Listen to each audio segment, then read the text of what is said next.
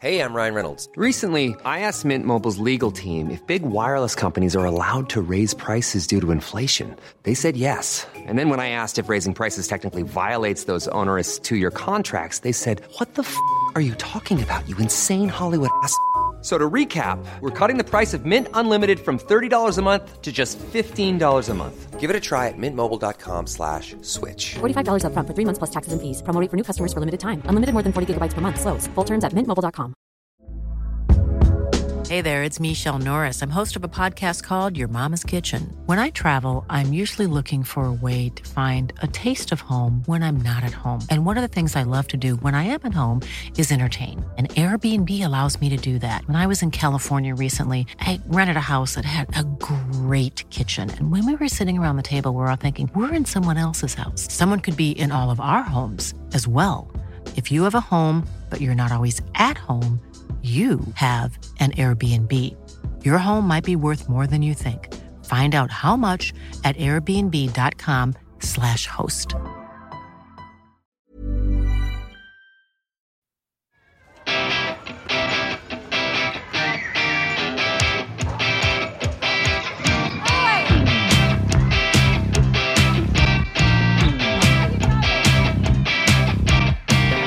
Hello everyone and welcome to this week's episode of the Proper Class Podcast. I'm Hannah Chiswick. And I'm Laura Checkley. And we are of course here to celebrate all things working class. Just say it, get it over and done with. Because if we don't, who the bloody hell will order? That's just a little clue as to who might be in this week with us. Hannah, did you enjoy that? No one enjoyed that. Absolutely no one enjoyed it. Carry on.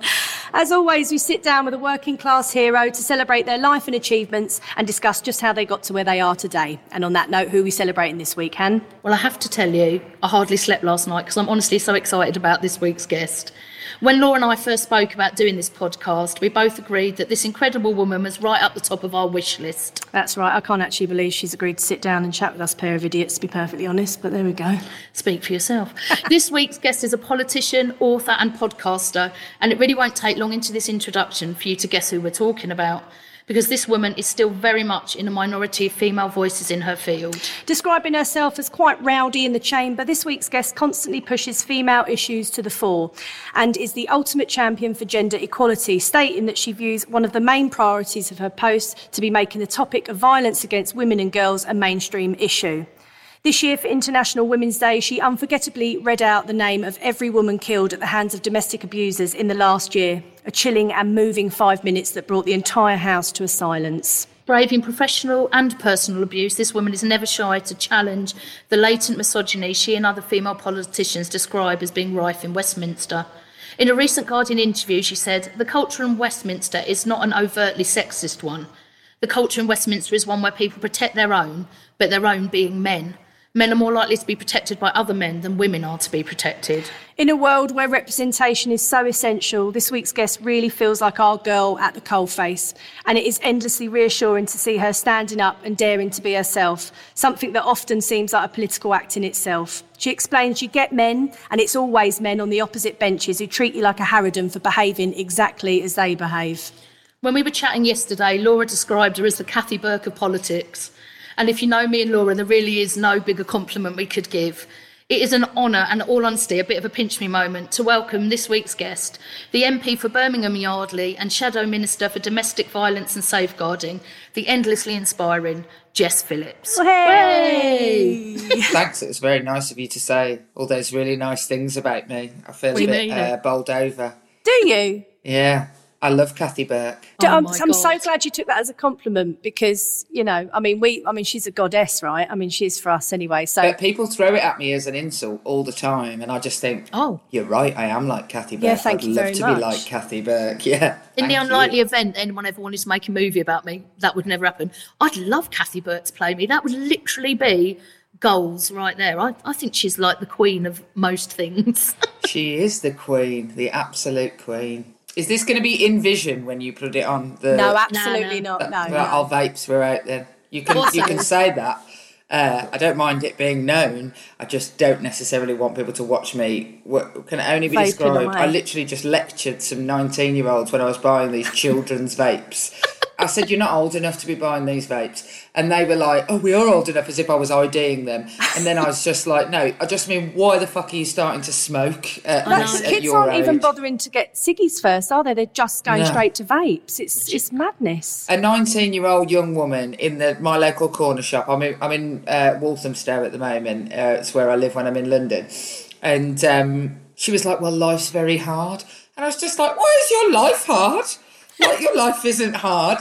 And then I was like, also, smoking doesn't make your life less hard, you div. It makes it harder. I know. And then I proceeded to buy a Vimto-flavoured children's vape, so I've got no leg to stand on. Vimto flavoured. Marched out the shop with a Vimto flavoured. That told them kids.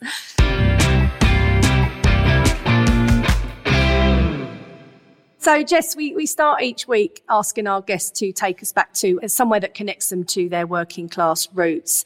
Where would that be for you today? If you could take us anywhere, where would that be?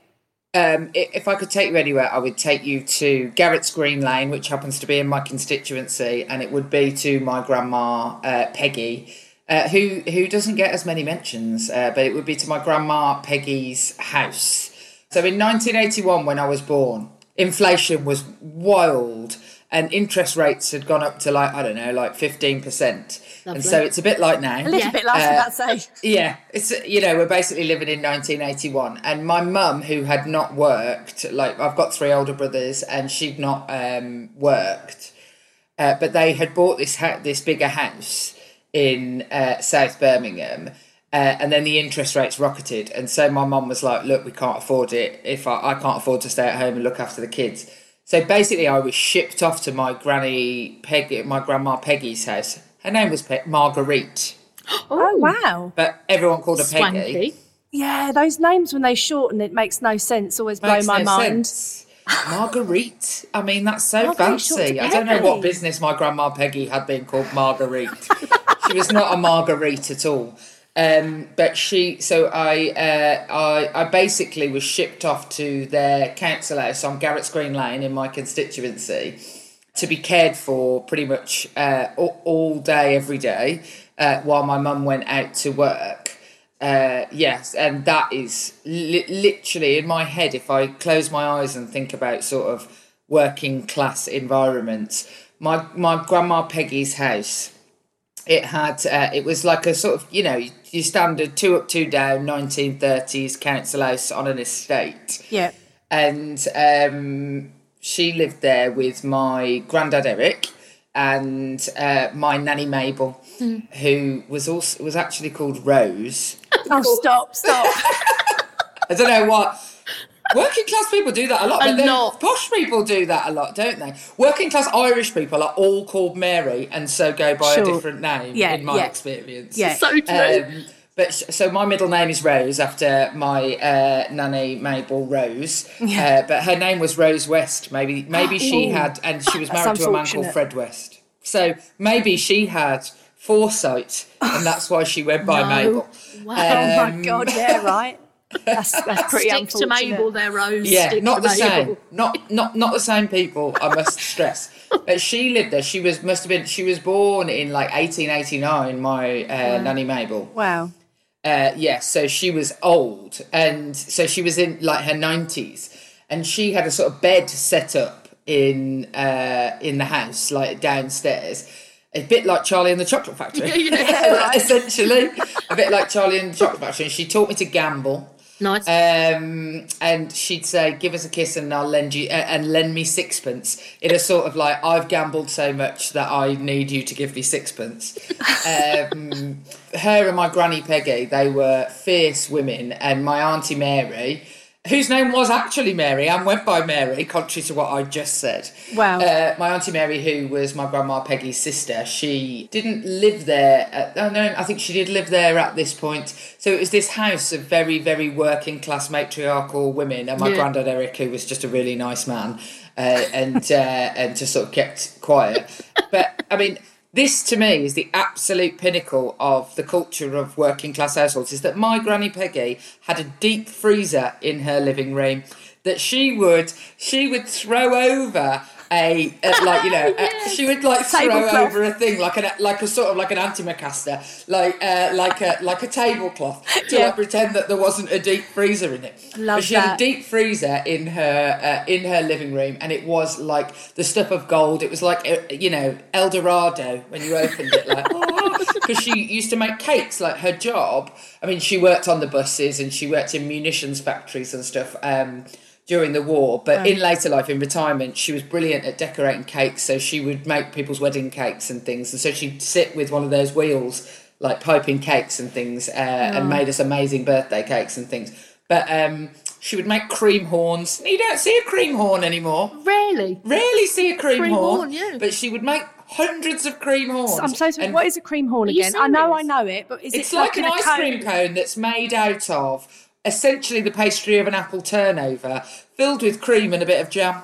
Right, okay, yeah. A cornet. Yeah, It's like an ice cream cone. I'll get you one after. Yeah, please do. I don't think they exist anymore. I think the cream horn has gone with focaccia and wild garlic has taken over. Do you remember those things that you get from the ice cream van? Was it an oyster? It was like an Yeah, oyster. the oyster. I You had one remember on the oyster? Sunday. I had one on Sunday. Yeah, did an oyster. you? Do you remember a Popeye?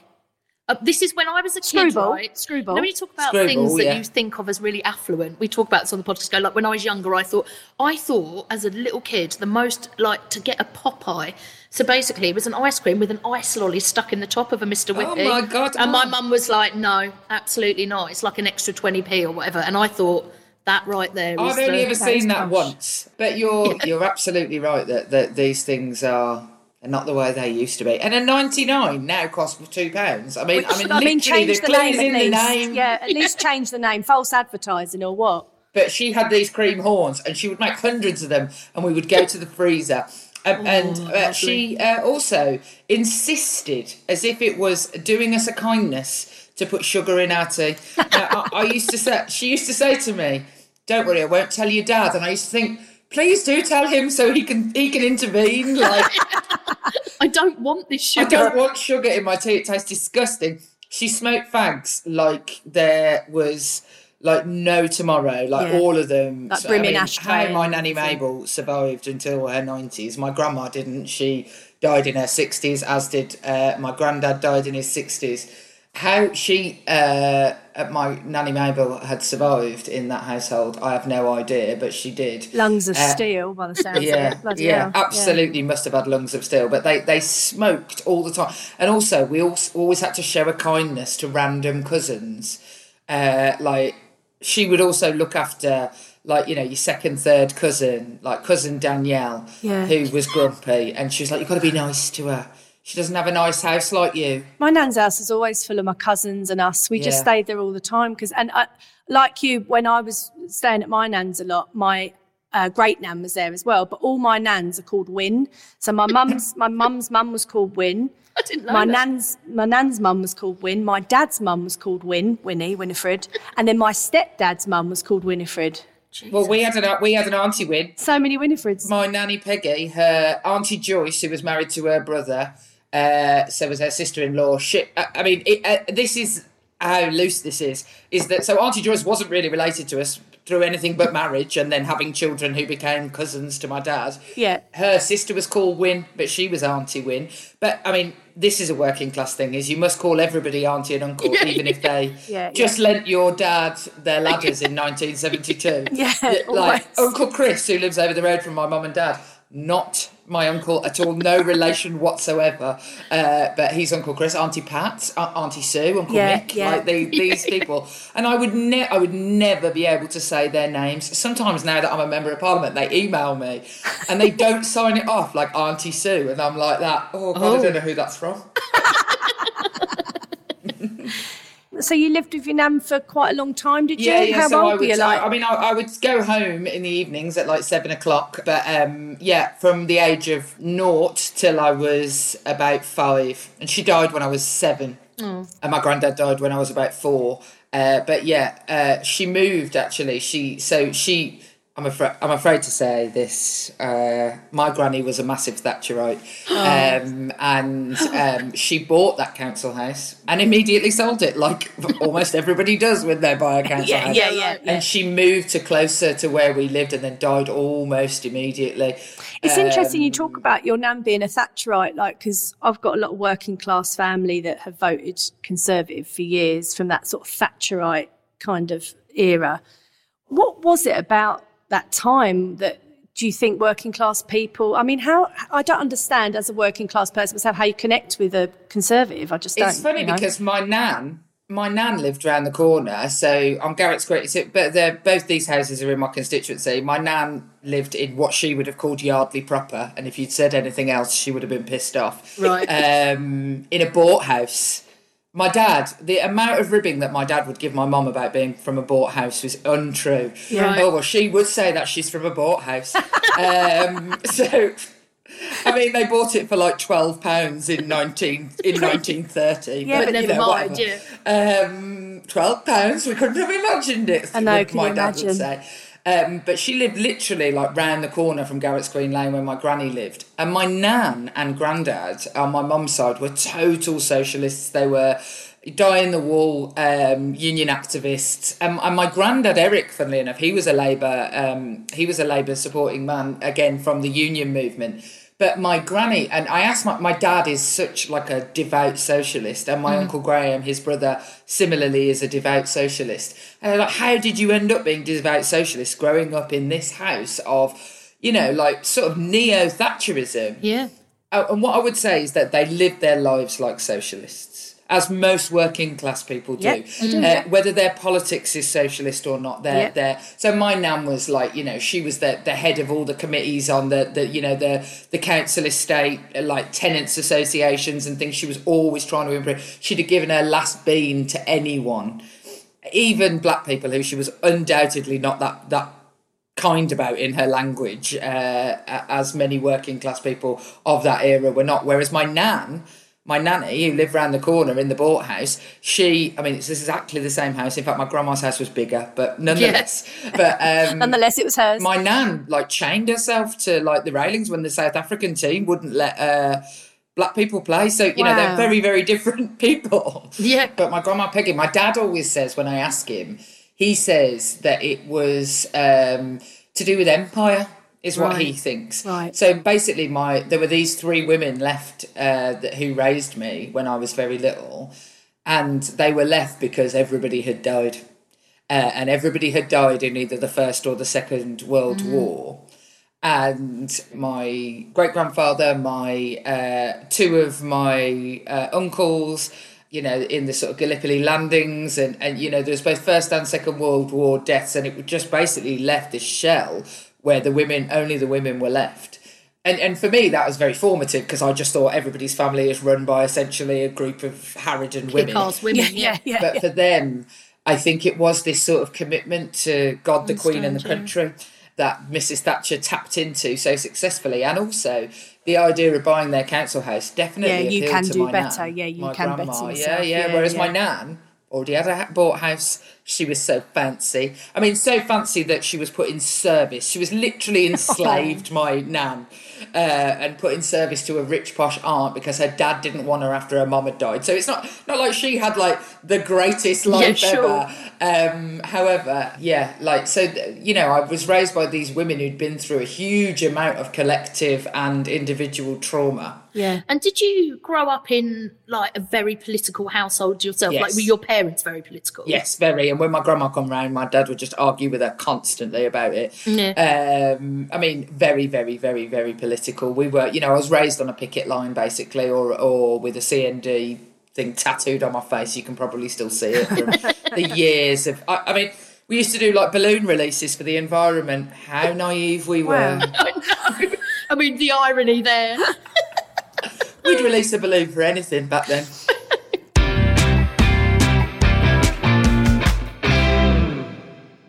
How was school for you, Jess? I went to my local primary school, and that was in what now, hilariously, the area I went to primary school in. and the primary school I went to is now the kind of primary school that people move in order to get their children catchment area, into. Right. Yeah. But it basically has a feeder of 3 large council estates that are no longer council estates, but are full of people who can't afford to live in the Victorian houses in that bit of Birmingham.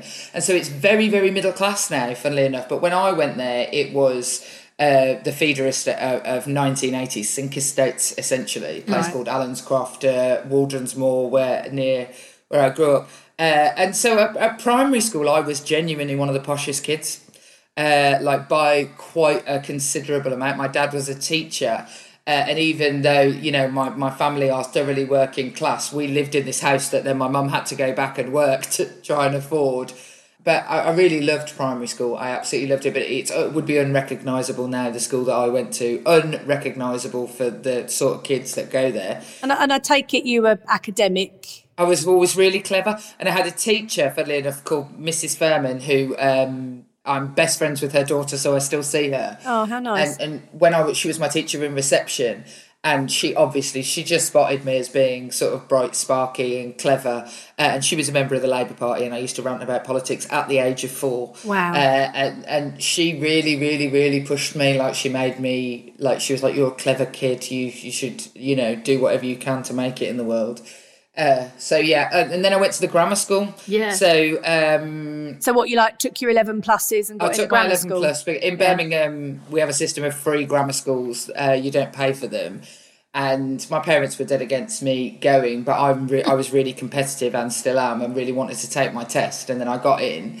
So I went to the grammar school. But I have to say, even that's changed now. Even that, when I went to the grammar school that I went to, whilst lots of kids were from the posher bits of Birmingham, it was still much more mixed. And now it's not. It's just people who've been, I think they've just in the last couple of years made a real effort to get more pupil premium kids in. But for a spell, it got to be just kids who could afford all the tutoring. Yeah, absolutely. I never had any tutoring. I remember we went on holiday the week before my exam, and my mum gave me a book she bought in W.H. Smith's and said, this is what your exam will be. That was my level of tutoring. It's hard, isn't it? Because I know my brother was severely dyslexic. He's older than me, and we went to a really run-down school in Hounslow. It's still pretty run-down, bless it. And my mum used to try really hard. She used to do extra spelling tests, and she'd try, but my mum wasn't hugely academic. She's a bright woman, but she's not been. I mean, she left school at 14. Yeah, my parents too. But she tried really hard. But what else can parents do if they can't afford that? And if you're at a school where you get left behind if you're not very good at something, I what really chance noticed that. I've got a 6-year-old, and I really, really noticed that. So I went to a terrible school on a big housing estate in South London. But in lockdown, I really noticed with my son, even within state schools, there's such a massive difference between schools. So we went into lockdown and his school tried really, really hard, but they were doing appeals for is there any chance anyone's got an old laptop that we could give to a family, blah, blah. And my mates' kids were going, oh yes, they've got their 2 hours of Mandarin online. Oh, no. And I was they're at a state school as well. It's not just state to private. It was a vast difference. The vast difference. And somehow it was vast difference. And my kids both go to, one of them's left now, and so he's at college, but they both go to the local comprehensive. And it pulls from a very middle-class area, the bit that I now live in, and one of the poorest areas in the country are the two sort of areas that of kids that go to this school, and the difference you can see in. I remember doing a thing with a Tory MP about fundraising for school, and they were like, well, we go out to the parent community, and I just thought, in Yardley all you're going to get is requests. The idea that people have got cash to spare to help the school buy books and things I do appeals to posh people to buy books for schools in my constituency. Funnily enough, the husband of the woman who wrote 50 Shades of Grey gave me money to put books in the school. Not 50 Shades of Grey. Book. Did you Here you go, children. Off you go. Reading is reading. Reading. My father's an English teacher. He would say reading anything is worthwhile. So you're at this grammar school, and did you already have aspirations to be? Did you know you were going to be a politician? When I look back, I was quite wild at school, as I just lectured the young women in the newsagents about smoking. I started smoking when I was 11 years old. And I was quite naughty. I wasn't naughty at school, like, because I was clever, essentially. If you go to a grammar school like the one I went to, if you're clever, you can get away with murder. If you're going to get the results, they don't care. Don't care. But I was quite wild at school, but I was very political. And recently, somebody had put on Facebook, like, a thing from a yearbook. I don't even remember that we had a yearbook. It was definitely organised by people who were considerably less naughty than me. And it gave, like, all our jobs for the future. It's deeply unfeminist. Like, I saw my mate Mairead, and she was like, mine just said, I would marry. With the fingers crossed marry emoji. A rugby player. Yeah, it's just like, dudes, like, we're like the top 1% of intelligent women in the city. My God. Marrying a rugby player seemed to be the aspiration, but mine said that I would be the Prime Minister. I hope that's right. I'd like that to still come true, Jess. So if you wouldn't mind. If there's any I'm going to hope put a left in deep the world. freeze full of cream horns in number 10. Yeah, listen, there are worse things. Give them out. So you go to uni, and was that a good experience? Did you enjoy it? No, I didn't enjoy university at all. And actually, I put this down to, even though I went to a grammar school, and like I say, it was much more mixed. I mean, there was lots of middle-class people there, but much more mixed. That when I went to university, it's the first time I ever encountered actual posh people. Yeah. And it was a shock to me. I remember the woman I lived with, lovely woman called Emily, she'd gone to a private school in London. I remember her nan, I lived with her, she was lovely, but her nan used to send us, like, clippings from the Daily Mail, and so we always talked about her nan, and at one point her nan had gone, like, on a sort of, like, Buddhist holiday to Bali or Goa or somewhere. Lovely. And I was like, I have no concept of a person whose nan goes anywhere other than on a Sharabang holiday to Western. Yeah, like, that is as caravan far holiday, as my that's it, nan ever yeah. went, and she only ever went on a coach. My nan never went out the country. She never. not? No, My she nan didn't. went once. Weren't bothered about it either. Once, Nah, I'm all Yeah, right. my nan never left the country. My grandma did, actually, funnily enough. My grandma Peggy did. She went and visited lots of the sites where her brothers and her dad were buried. I think because a lot they'd of been people killed did in that, the war. didn't they? Yeah. Yeah, so she did that. But she went on a coach. Wow. She went on a coach. I understood the concept of the baby boomer generation because my parents were essentially that. They were well-educated people who were born into very working-class environments, but had been given literally the very best of everything the welfare state had to offer post-1945. And had therefore been able to provide much more for their own kids. And not much more, actually. Much more isn't fair on my grandparents. Just a different culture, like an opportunity for a different culture. But the idea that someone has a rich nan is like, I'd never met a person with a rich nan. No. Also, in my first year, I lived in halls with a woman who went to Cheltenham Ladies College, right? Again, lovely woman, no criticism of her. She went to Cheltenham Ladies College and she had never seen a doner kebab. Oh, Get stop. out. She'd never seen a doner kebab. Do you know Get what? I out. lived with this rich woman. She won't mind me saying. She's always come from money. And I took some Dairy Lee Dunkers round hers once. And she'd never seen a Dairy Lee Dunker. She was amazing. And she was like, Laura, what is this? Like, it was just such a... I was really proud that I introduced her to some I Dairy love a Lee Dairy Lee Dunkers. Dunker. And I love a Dairy Lee Dunker. But she was, we're outside this fish and chip shop and she was like, oh my God, what is that? And I genuinely did not know what she was talking about. I was like, what? And she was like, what is that? And I was like, it's a doner kebab. Like, Oh, actually, what? Jess, let me tell you this story quickly. We've got a mutual friend. She's quite posh, isn't she? Sort of is middle posh. class. She don't mind. No, she's bless posh. her. She's always getting a bashing on here, isn't she? But she once saw some chips and with some mushy peas on top. And she said to her boyfriend at the time, oh, look, Phil, they do chips and avocado. We're talking back in like early 2000s, though, when I didn't even know what an avocado was, I'll be honest. I'd never had an there is an avocado. apocryphal story about Peter Mandelson in the Labour Party.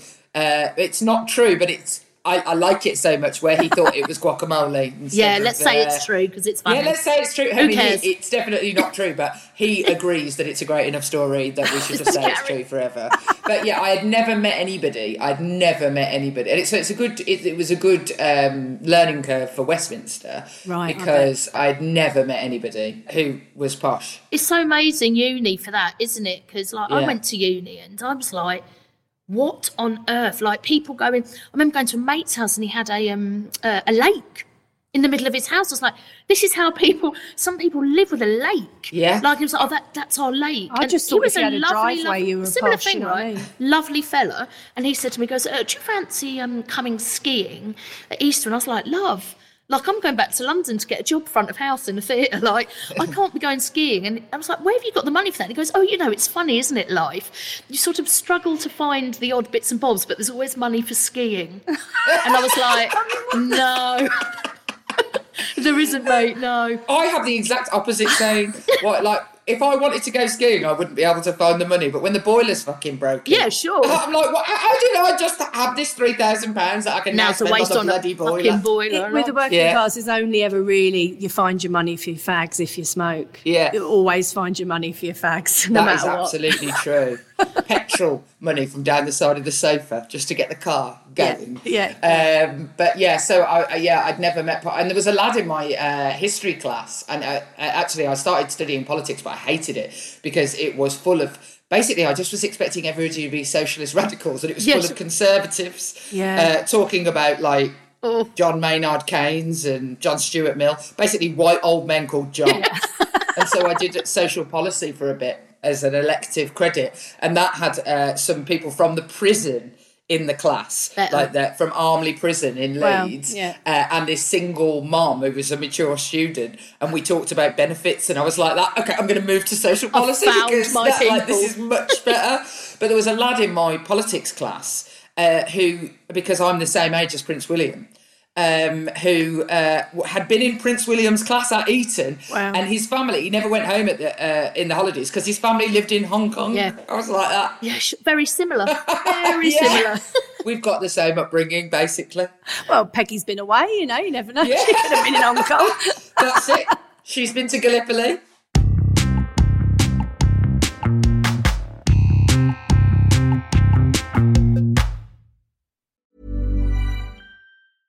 Ryan Reynolds here from Mint Mobile. With the price of just about everything going up during inflation, we thought we'd bring our prices down. So to help us, we brought in a reverse auctioneer, which is apparently a thing. Mint Mobile Unlimited Premium Wireless. How to get 30, 30, bit to get 30, bit to get 20, 20, 20, bit to get 20, 20, bit to get 15, 15, 15, 15, just $15 a month? Sold! Give it a try at mintmobile.com/switch. $45 up front for 3 months plus taxes and fees. Promo rate for new customers for limited time. Unlimited more than 40 gigabytes per month. Slows full terms at mintmobile.com. Millions of people have lost weight with personalized plans from Noom. Like Evan, who can't stand salads and still lost 50 pounds. Salads generally for most people are the easy button, right? For me, that wasn't an option. I never really was a salad guy. That's just not who I am. But Noom worked for me. Get your personalized plan today at Noom.com. Real Noom user compensated to provide their story.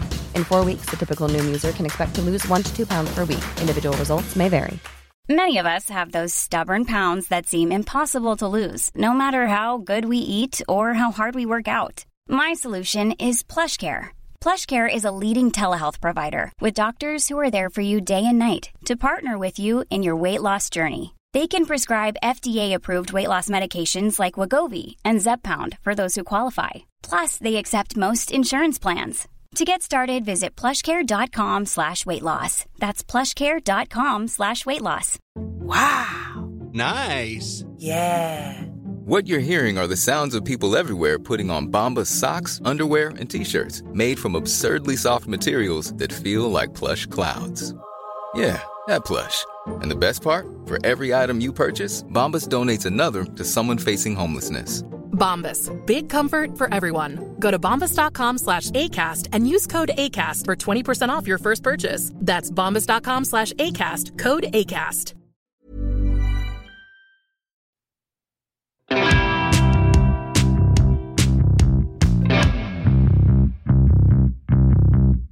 this is quite a big leap, but you mentioned before about obviously like being in Westminster. Every time we ask our guests about like imposter syndrome. Now, my God, if there's anywhere in the world as a working class person, you must be open to the idea of imposter syndrome. I mean, how was that when you first went into Parliament? Or had by then you sort of thought, no, I deserve to be here and this is my time? I think that, to be perfectly honest, the reason I sort of decided to take the leap was I was working at Women's Aid and we ran a female offenders service. When the government were privatising all female offender services. And I went to this briefing event about how they were going to sell off the package areas. It was at Birmingham Botanical Gardens. Very nice. I went to this briefing event and the then Justice Secretary spoke and he was so shit and he knew so little about what he was talking about. I thought, look, if he can be a Member of Parliament, I can... be the queen of the world. Yeah. And so I was I have remained very, very forthright, and this is still the case, that on the things that I know about, I know more about it than anyone in the building. And so I very rarely, on the subjects that I know and care about, feel imposter syndrome. But when I first went there, I was totally bowled over by the building, obviously, and the grandeur of it. Not that it's really, it's not posh actually, it's literally falling apart and it's full of mice. I've definitely worked in better offices, but like the history of it is overwhelming. And that history is very posh and very male in lots of circumstances. But I just felt defiant about that. I still feel imposter syndrome about things that definitely people like me don't go out and talk about. And that's things like, sort of high-level foreign affairs is the pursuit of people whose dads live in Hong Kong in the diplomatic service and things like that. Yeah. And like, I didn't know what the diplomatic service was before I was elected. Do you know what I mean? Like, I just thought, like, one of my mates once got banged up in jail in Ibiza and we went to the consular. He was freed. I mean, that's foreign affairs, right? That was my interaction with that was my interaction with our man abroad. Was that occasionally I'd known people get in criminal trouble in a different country. Brilliant. But so I do still feel, but I just, even when I feel it, I sort of take power from the people who are actually affected by it. So the sort of Afghanistan crisis, my constituency is full of Afghan families. And so I take their being the person who knows more about it than anyone in the building. I sort of take that and wear it as a badge when I'm having to do those things. I definitely feel imposter syndrome. But the posher the people are that I come across, the wilder I grow. It's I am like a dangerous, like I misbehave appallingly. Like I will grow into like an animal of being like, you're not better than me. And that comes from, it's not even particularly a chip on my shoulder. I wouldn't even describe it as that. But because I've got 3 older brothers, my parents drilled into me every single day of my life, there's nothing they can do that you can't do. You're going to... And it turned me into a bit of a monster. But that definitely has helped me not feel particular class boundaries. And we talk about this a lot, about how we speak. Like Hannah's a theatre director and she's been judged for, having a South London accent and wearing a hoop every day by, rich white men on a theatre board or whatever. Yeah. How did you find it? Because obviously you've got a really prominent accent, a working class one, which, that was one of the first reasons when I heard you speak for the first time, I've become so engaged with you and engaged in what you were speaking about and politics in itself. Have you had assumptions yourself? I'm sure you have. I think I've even read bits about how... Yeah, I get assumptions that I'm stupid because... I mean, actually, funnily enough, one of the biggest assumptions people make, because I have a regional accent, is that I am, very, very, very working class in actual fact. Where, and this is a very, very southeast thing, is that if you have an accent in the southeast... you are working class. That's just the case. Because, it's a sort of you either have that generic posh accent or you speak estuary English. Those are the 2 options in the southeast. Whereas in Newcastle, middle class people speak with a Geordie accent. And in Birmingham, middle class people speak with a Birmingham accent. But because everything is so southeast centric, lots of assumptions are made about you. But yeah, people assume I'm stupid. People assume I've spelt things wrong. So the one that pisses me off the most, because it is my actual name, according to the two most important people to me in the world, is that I say mom and I spell it M-O-M. And that's what everybody in Birmingham does. And people, like, if mummy is terribly posh to us. Like, oh, the idea of being called mum. I know, my mum said, don't ever call me mum. I've never said mummy, no. It feels weird for me, I know. But people assume I've spelt it wrong because I'm stupid. I'm like, no, I'm just from fucking Birmingham. Yeah. It's like, my mate's from Birmingham. She's like, she said she always gets corrected when she writes. Very annoying. As if you're going to, like, by your age and all the things you've achieved, not know how to spell. It is my name. It is my name. I know how to spell it. I am mom. That is what my sons call me. I know how to spell it, you idiot. It's actually 2 letters, one repeated. And actually, that wouldn't happen to people from Newcastle who say ma'am. That is accepted, whereas the fact that I say mom is not accepted. And I had to get, like, Hansard, the people who write up everything that we say in Parliament, I have to get them to correct it every time. And it's like, ugh, so annoying. But yeah, people make assumptions about me all the time. They make assumptions that I'm stupid. Another one we get is crass. Oh, yeah. Crass. Oh, yeah. I was in a comedy double act, and we were quite old-fashioned, actually, and a bit sort of French and Saunders-like, very sort of harmless fun, wasn't it? And one of our reviews said we were like a couple of Cockney birds having a fight outside a kebab shop, and it was actually that's what we got all the time. I get a lot of that. You also get, like, firebrand. Now, I am actually a bit of a firebrand, so that I don't mind so much, but the reality is that you only think that because you when I speak, what you hear is that I'm being caustic. Yeah. And black women get this all the time, like the idea that it's aggressive. What they're saying. Yeah. Even though they just might be saying, pass me the milk.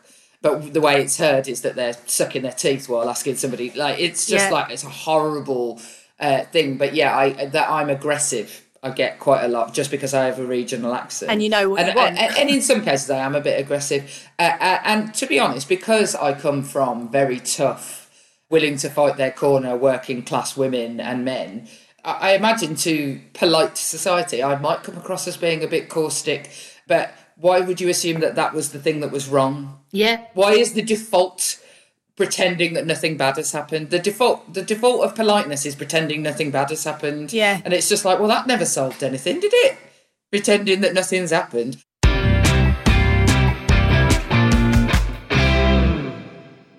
We often speak to our guests who've got kids about this. Like, are your kids have they had a very different upbringing to you? Yes.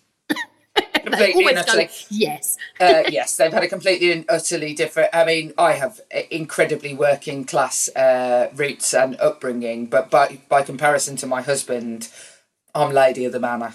Right. He was born in social housing. He similarly doesn't have he didn't go to school really past he did go to college past his A-levels, but he learnt to skin up better than he learnt to do anything else. And he has a manual job. He's a lift engineer and now does, like, I actually don't know really what he does.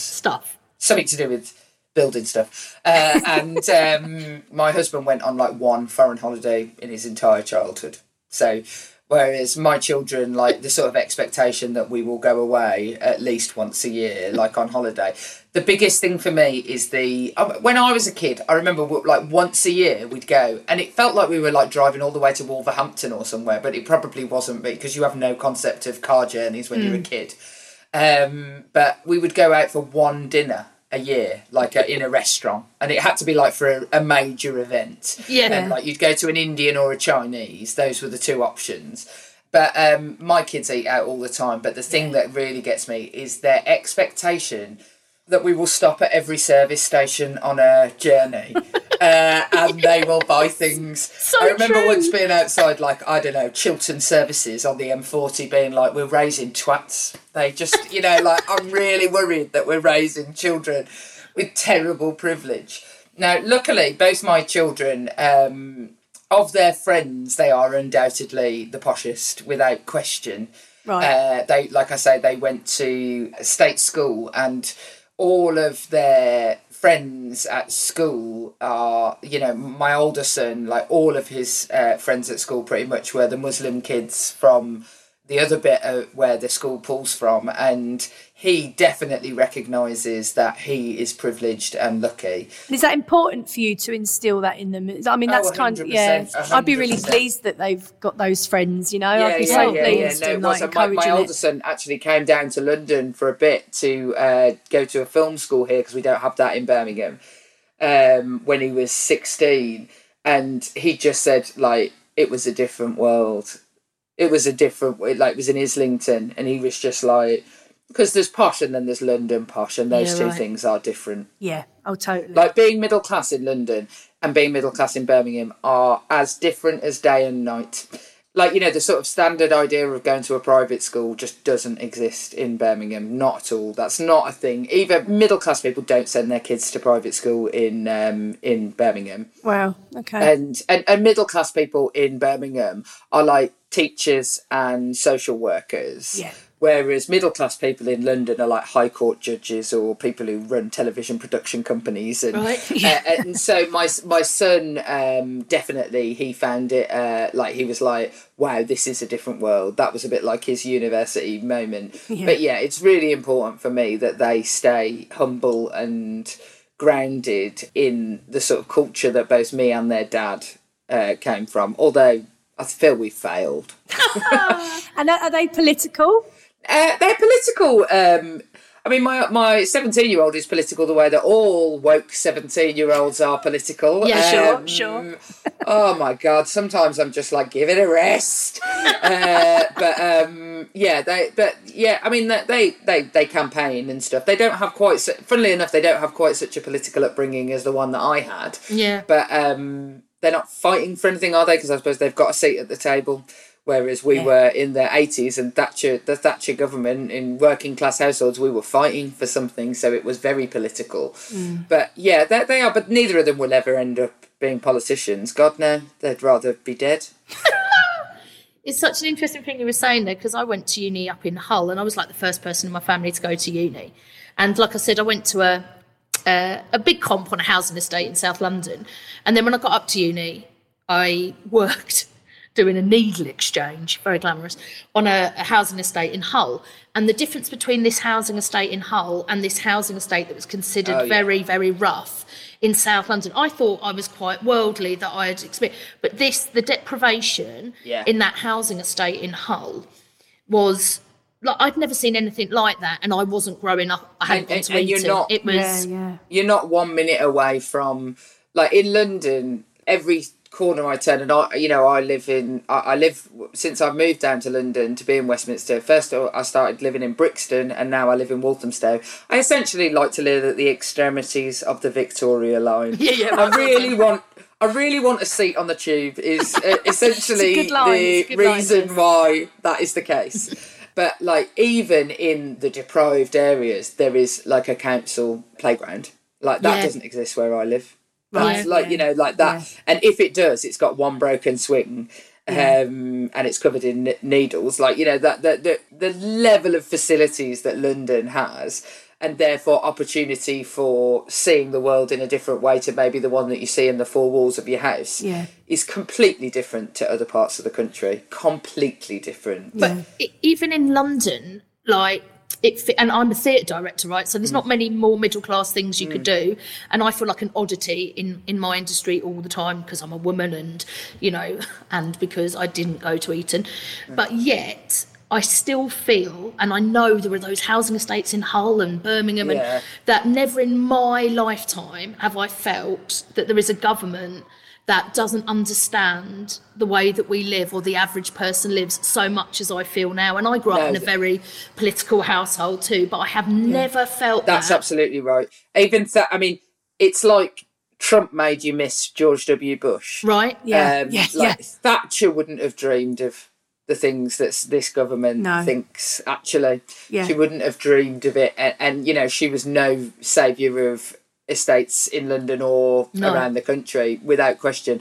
But you're absolutely right. There's never been a time where and they've managed somehow to convince lots of the people who live in those sorts of places that it's somebody's fault other than the government's, and that is pernicious. Like, that is really pernicious. It feels really disheartening and without hope, I'll be honest, you know. It's like, it just feels really hopeless at the moment. But also, like, things like the arts and stripping away education for the masses, that would include arts, music, like, you know, that they're becoming much more, even so than any other point in my life, middle class pursuits. For sure. And the schools in my constituency work so hard to try and buck that trend, but the head teachers are leaving and things because they're just like, it's an assault on our communities. Like, it is just dreadful. So yeah, that's absolutely the case. The idea that you can't be what you can't see. And in London, there is just more to see. So even if you're in a crappy situation, there's more jobs around you to see. Not even just like at your access to be able to get a job, but you're more likely to come across people with a variation of employments and things, and more access to arts, culture, that sort of thing. Just doesn't exist. And it takes a huge amount of investment in that sort of thing to change that. And that is just, there's none of that. Yeah. The security conversation about members of parliament comes up all the time, and somebody said to me, well, you should only hold, it was a London MP said to me, you should only hold your surgeries in council buildings. I said, there aren't any council buildings in my constituency. They've all gone. That lack of knowing that. Yeah, like, you know, so in my constituency, which serves like 150,000 people, there is no neighbourhood office left anymore. There is no council building. There is nothing. There is me. That's it. And it makes the fight feel impossible, doesn't it? Yeah. To match them, to get. Vital. I feel like we're never going to get them out. Yeah, it is vital. Vital. It's just got to make you fight for it more. And I hate that. I can feel now that I am wealthy, that a Conservative government makes me richer. And my husband said that to me once. He was like, oh God, like we were going to renegotiate our mortgage or something. And he was just like, oh God, I can feel myself benefiting from their policies. Yeah. I know. And he was just like, that is just horrendous. Now, in my husband's family, you say you were the first. That's never happened. Yeah. Nobody in my husband's family has ever gone to university. And so my children have decided in loyalty to them that they won't go either. I love Brilliant. that. I'm like, that's not the point. Sticking with Team Dad.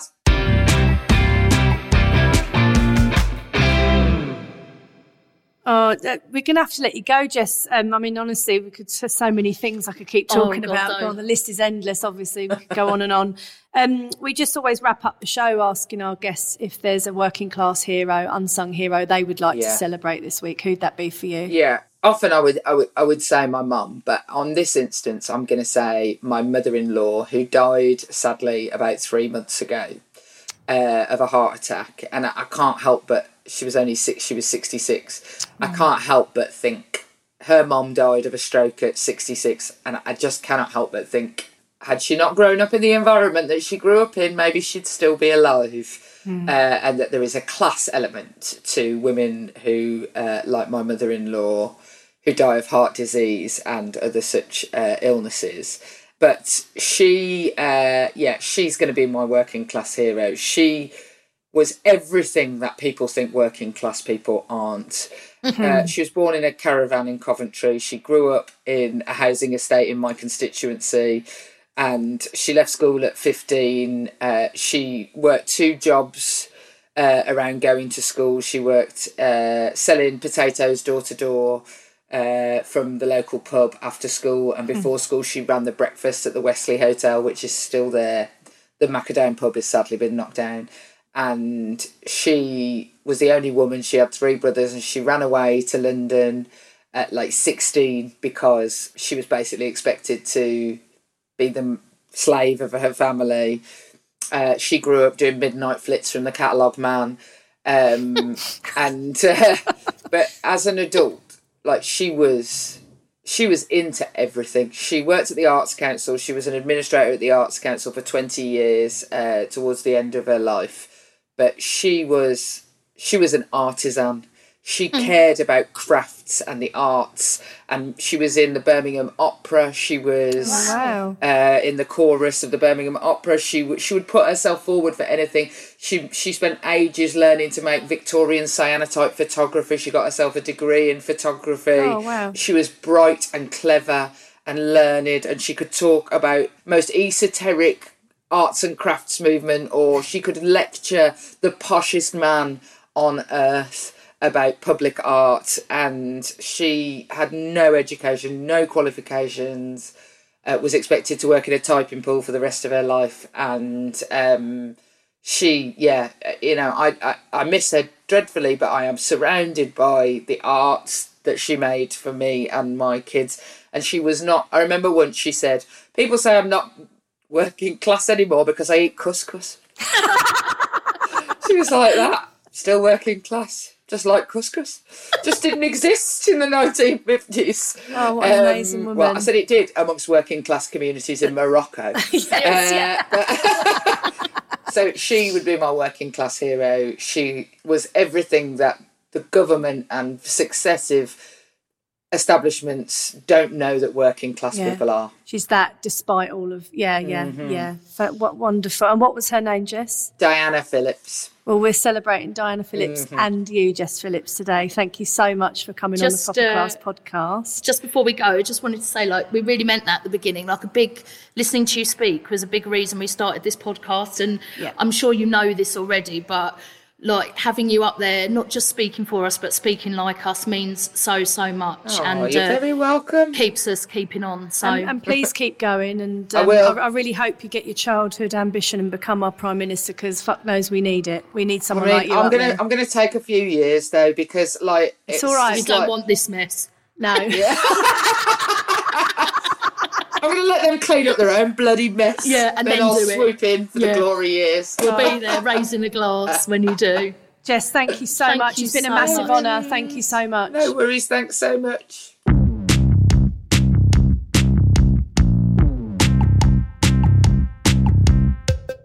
Hannah, I know that was a very big moment for the both of us, but I think especially for you.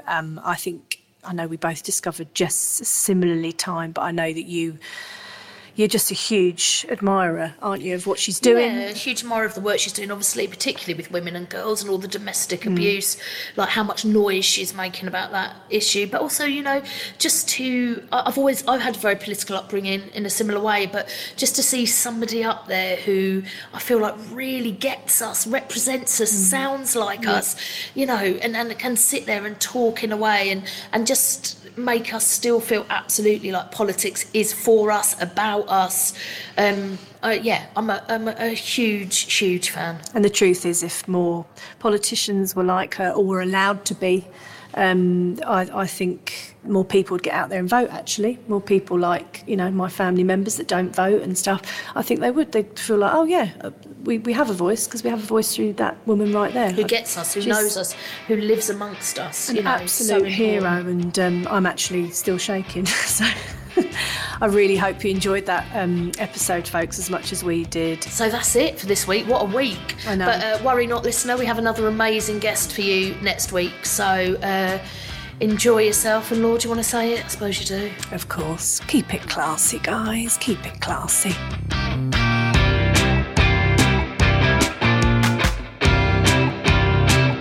The Proper Class podcast is produced by Michelle Farr-Scott for Rangaby Productions, edited by James Torrance, with music by Tommy Music. Just to let you know, folks, the Proper Class podcast is now going weekly. And whilst I've got you here, please don't forget to like and subscribe. Spread the word. Tell your friends, neighbours, whoever will listen. We've also got an Instagram page. Ooh, get us. And you can follow all the news and goss at the Proper Class podcast. And if you haven't nodded off yet, we've also gone and got ourselves an official email. So do get in touch. The email is properclasspodcast@gmail.com. Thanks for listening, folks. And remember, keep it classy.